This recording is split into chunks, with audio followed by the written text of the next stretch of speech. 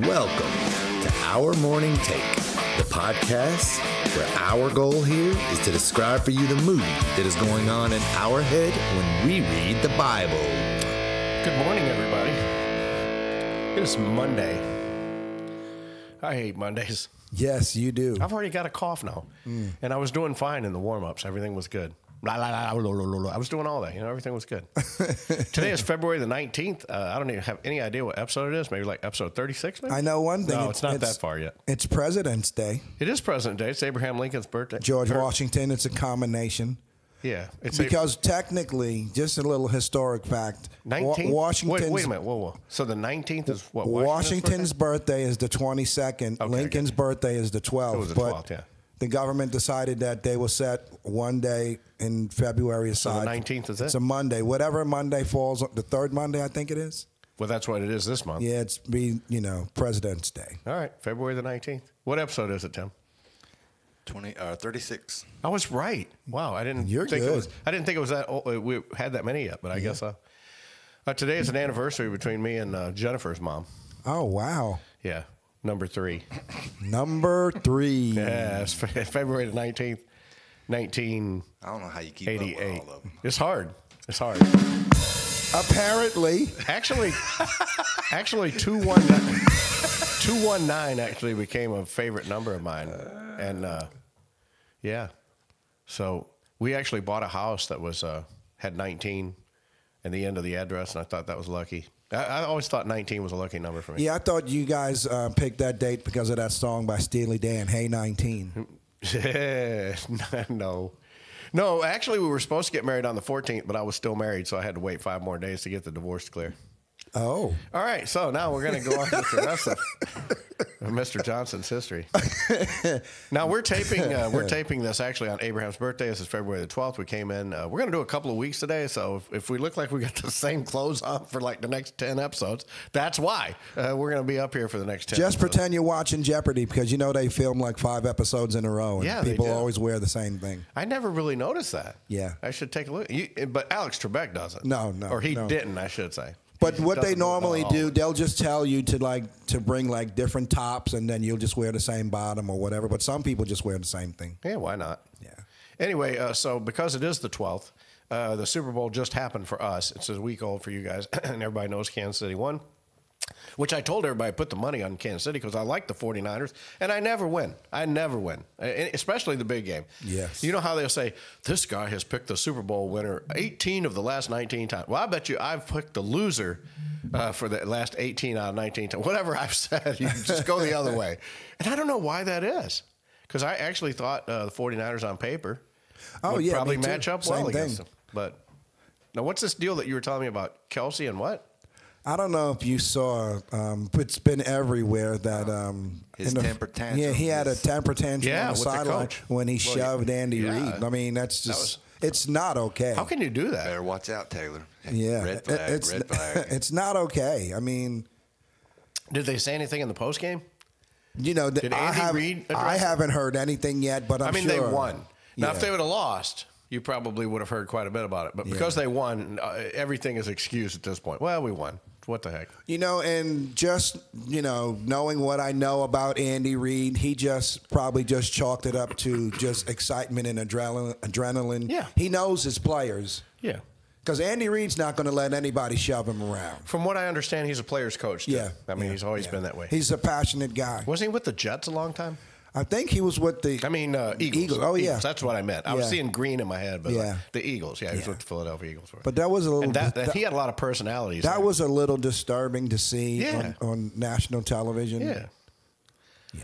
But what did you think of the halftime? What did you think of Usher? And Very, very impressive. But the biggest thing that was moving to me, that earlier in 2023, Usher's drummer passed away unexpectedly. Oh, I didn't know that. Because that one song that he does called Caught Up, the introduction is a special thing that this drummer Aaron Spears would do. And in the drummer community, everybody knows that that's Aaron Spears because it's like his trademark. Gotcha. So What they do as that a last night? perform, yeah, they played it as a performance is going on. If you noticed, They panned a set of drums that was not being played. That was Aaron Spears' drum set. Wow, I had no idea. Yeah, See what so- you learn every day. Yeah, it was amazing. See.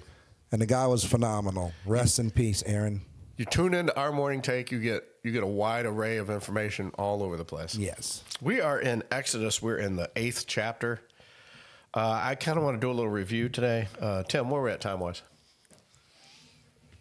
5.5 minutes. All right. I want to just do a little bit of review. I don't know if we'll actually get to any scripture today or not. And Okay. and I don't even think we tested the reader or not. I don't know if he's actually here. He's got a cold, I've heard. Yeah, man. He ain't feeling well. He's not feeling good. So anyway, I kind of want to do a little bit of review. We preach a lot about Jesus being our Lord because everybody wants a Savior. Save me from hell, save me from my troubles, save me from drugs, save me from alcohol, save me. Please save me, Lord. And we think of that. And Jesus is our Savior. God is our Savior. But we have chosen to emphasize, I think, a little more in the 21st century and a lot of your more modern churches that are fundamentally preaching the gospel, and we have focused more on the lordship of Christ, that's just as important, that he's our Lord, and that we are to give our lives totally to him. And if we don't, then he's not really our Savior.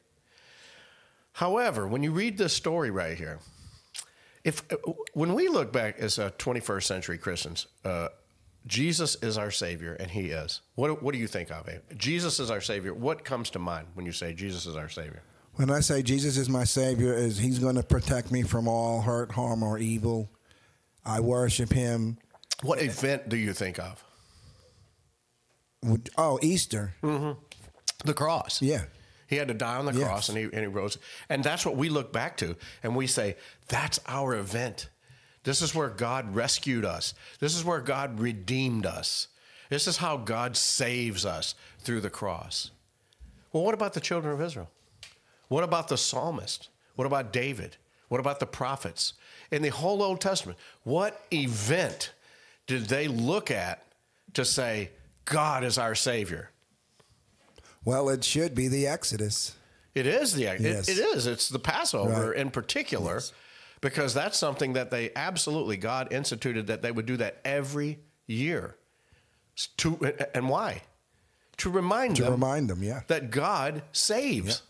So when we read these passages, I just want us to keep that in the back of our mind. This God that we serve, the God, he is orchestrating the most powerful escape ever. Amen. Now, excuse me. Now, if Egypt was just some random country, let's say it was Cuba, you'd say, well, he rescued him from Cuba.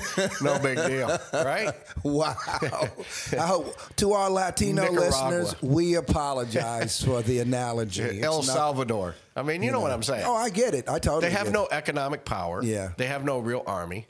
But Egypt, whoo. Oh, yeah. Man. It's a big deal. They were the tops in the world. Yeah. They were not only tops in military, they were tops in society. Technology. And you know something else about the Egyptians? I had to do a little work, and I knew that Nick was going to be gone, so I tried to fill in for the professor, and that's big shoes to fill. But and then you've been reading a little about Egyptians and that they actually circumcised, but they circumcised differently.